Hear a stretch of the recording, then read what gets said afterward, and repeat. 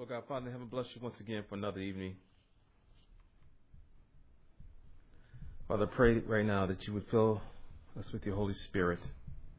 Cause us to be still, to be quiet, to listen, and to obey as we read your word. In Jesus' name I ask and pray. Amen. I want to invite you to turn over to the book of Joshua. Joshua chapter 14. We'll be looking at Joshua chapter 14 tonight. There are two sections in Joshua chapter 14. The first section deals with the division of the land west of the Jordan. The second section deals with Hebron, given to Caleb. This is the Word of God. I want to invite you to read along, and I pray that God blesses you as we read. Now, these are the areas that Israelites received as an inheritance in the land of Canaan, which Eleazar the priest, Joshua son of Nun, and the heads of the tribal clans of Israel allotted to them. Their inheritance were assigned by lot to the 9.5 tribes, as the Lord had commanded through Moses. Moses had granted the 2.5 tribes their inheritance east of the Jordan, but had not granted the Levites an inheritance among the rest. For the sons of Joshua, or Joseph, had become 2 tribes, Manasseh and Ephraim. The Levites received no share of the land, but only towns to live in, with pasture lands for their flocks and herds. So the Israelites divided the land just as the Lord had commanded Moses. And we need to understand that in this particular section, where it talks about the division of the land, this was fulfilled in their presence because God had promised this, had promised them to do this for them, for the Levites especially. He had promised them that they would receive a certain share of the land, but only towns to live in. It would not be an inheritance that would be perpetual, that would last as long as they would be in the land, simply because the Lord their God is their perpetual inheritance, and He would belong to them.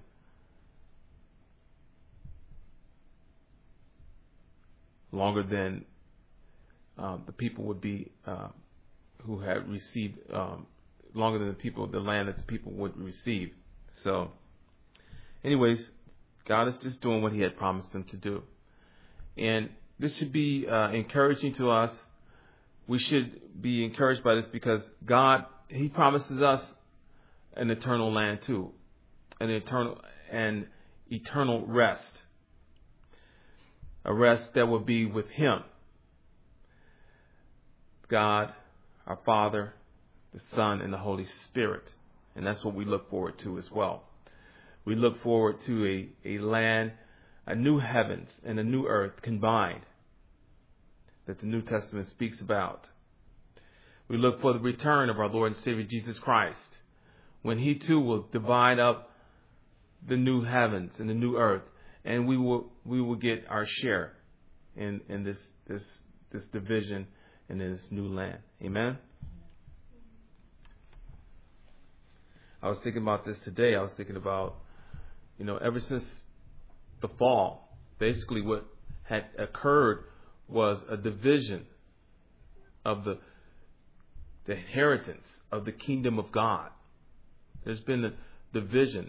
There actually are 2 kingdoms in this earth, created from one kingdom. The first kingdom, Adam and Eve, if you recall in the book of Genesis, were the inhabitants of that first kingdom. But when they disobeyed God, they lost they lost sort of the how can I describe it? They basically lost the inheritance to the eternal kingdom which God was creating. That's really what that was one of the reasons why God had placed them there, to create a eternal kingdom, and that they would receive an eternal inheritance. So the kingdom, he divided it. He divided the kingdom. And in the first kingdom, Jesus actually is what the Bible is the king, the ruler in the first kingdom. It talks about that, the seed of the woman. Jesus is that seed. And then you have the second kingdom, which actually is ruled by Satan. So there are two kingdoms in that sense. And out of the kingdom of Satan, God would basically deliver a people, and he would make them his own. And that's really what we're seeing here. These people that God is dealing with right now were part of the kingdom of heaven. Satan, I'm sorry.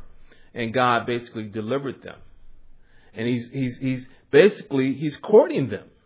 You could think of it like that. You could think of, basically what we're seeing here, we're seeing God courting, dating, we would say today, a people to make them his own.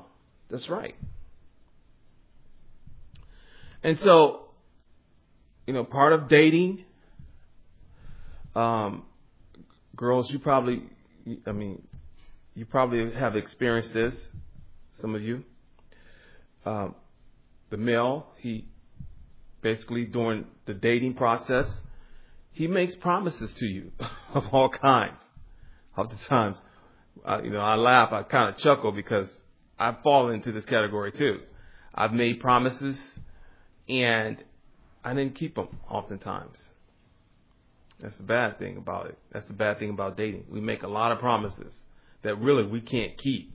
But listen, this is the good news. God, the Father, when he makes a promise, he makes a promise that he can keep. And he plans to keep, and he will keep. So you need to understand what's going on here. Basically, what we're seeing here in this particular chapter is we're seeing God actually courting his people and making good on his promises. And that's the good news. That God, the Lord, he is faithful in his promises. Fulfilling his promises, I should say. Verse 6. Now the men of Judah approached Joshua at Gilgal, and Caleb, son of Jephunneh the Kenizzite, said to him, "You know what the Lord said to Moses, the man of God, at Kadesh Barnea about you and me? I was 40 years old when Moses, the servant of the Lord, sent me from Kadesh Barnea to explore the land. And I brought him back a report according to my convictions."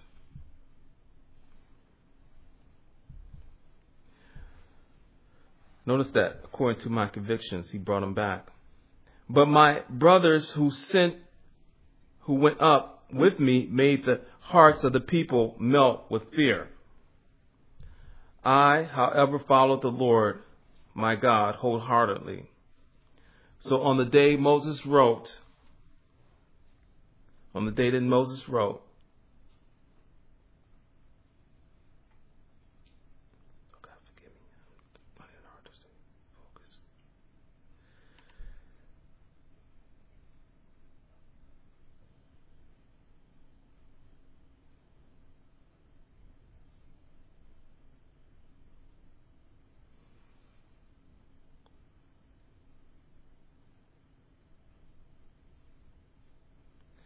"But my brothers who went up with me made the hearts of the people melt with fear.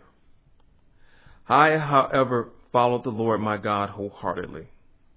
So on the day Moses swore to me, the land on which your feet have walked will be your inheritance and that of your children forever, because you have followed the Lord my God wholeheartedly. Now, then, just as the Lord promised, he has kept me alive for 40 years since the time he said this to Moses, while Israel moved about in the desert. So here I am today, 85 years old. I am still as strong today as the day Moses sent me out. I'm just as vigorous to go out to battle now as I was then. Now give me this hill country that the Lord promised me that day. You yourself heard then that the Anakites were there, and their cities were large and fortified. But the Lord helping me, I will drive them out, just as he said. Then Joshua blessed Caleb, son of Jephunneh, and gave him Hebron as his inheritance. So Hebron has belonged to Caleb, son of Jephunneh, the Kenizzite, ever since, because he followed the Lord, the God of Israel, wholeheartedly. Hebron used to be called Kiriath Arba, after Arba, who was the greatest man among the Anakites. Then the land had rest from war. Amen. Lord our God is faithful in all that he sets out to do. His plan, he will follow through and make sure that it comes to its full fruition, its fullest height. He will complete all that he has purposed to do from all eternity.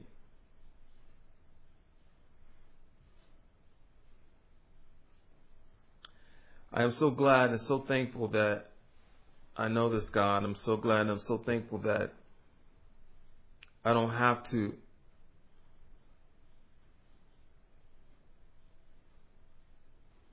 feel alone as often.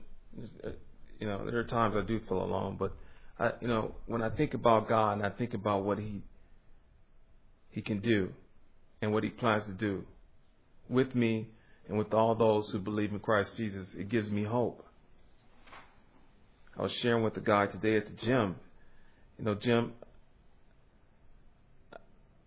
he asked me how I'm doing, like he normally does. I said, well, I'm doing okay, Jim.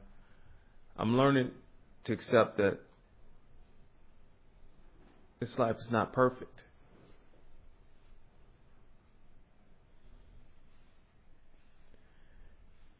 And I really meant that.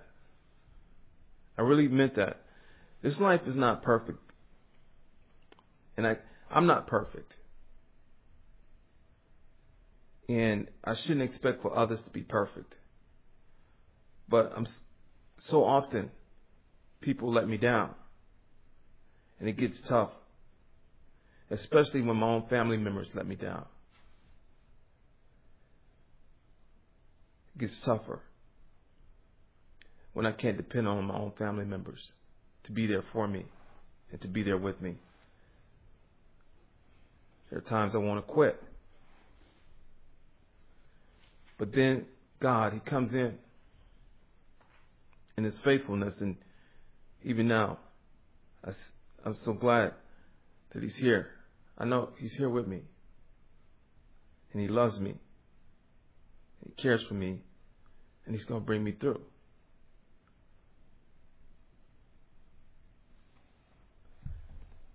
Heads bowed, eyes closed. Let's pray.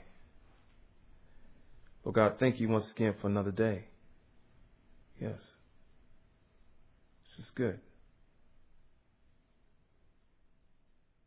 Thank you. In Jesus' name, amen.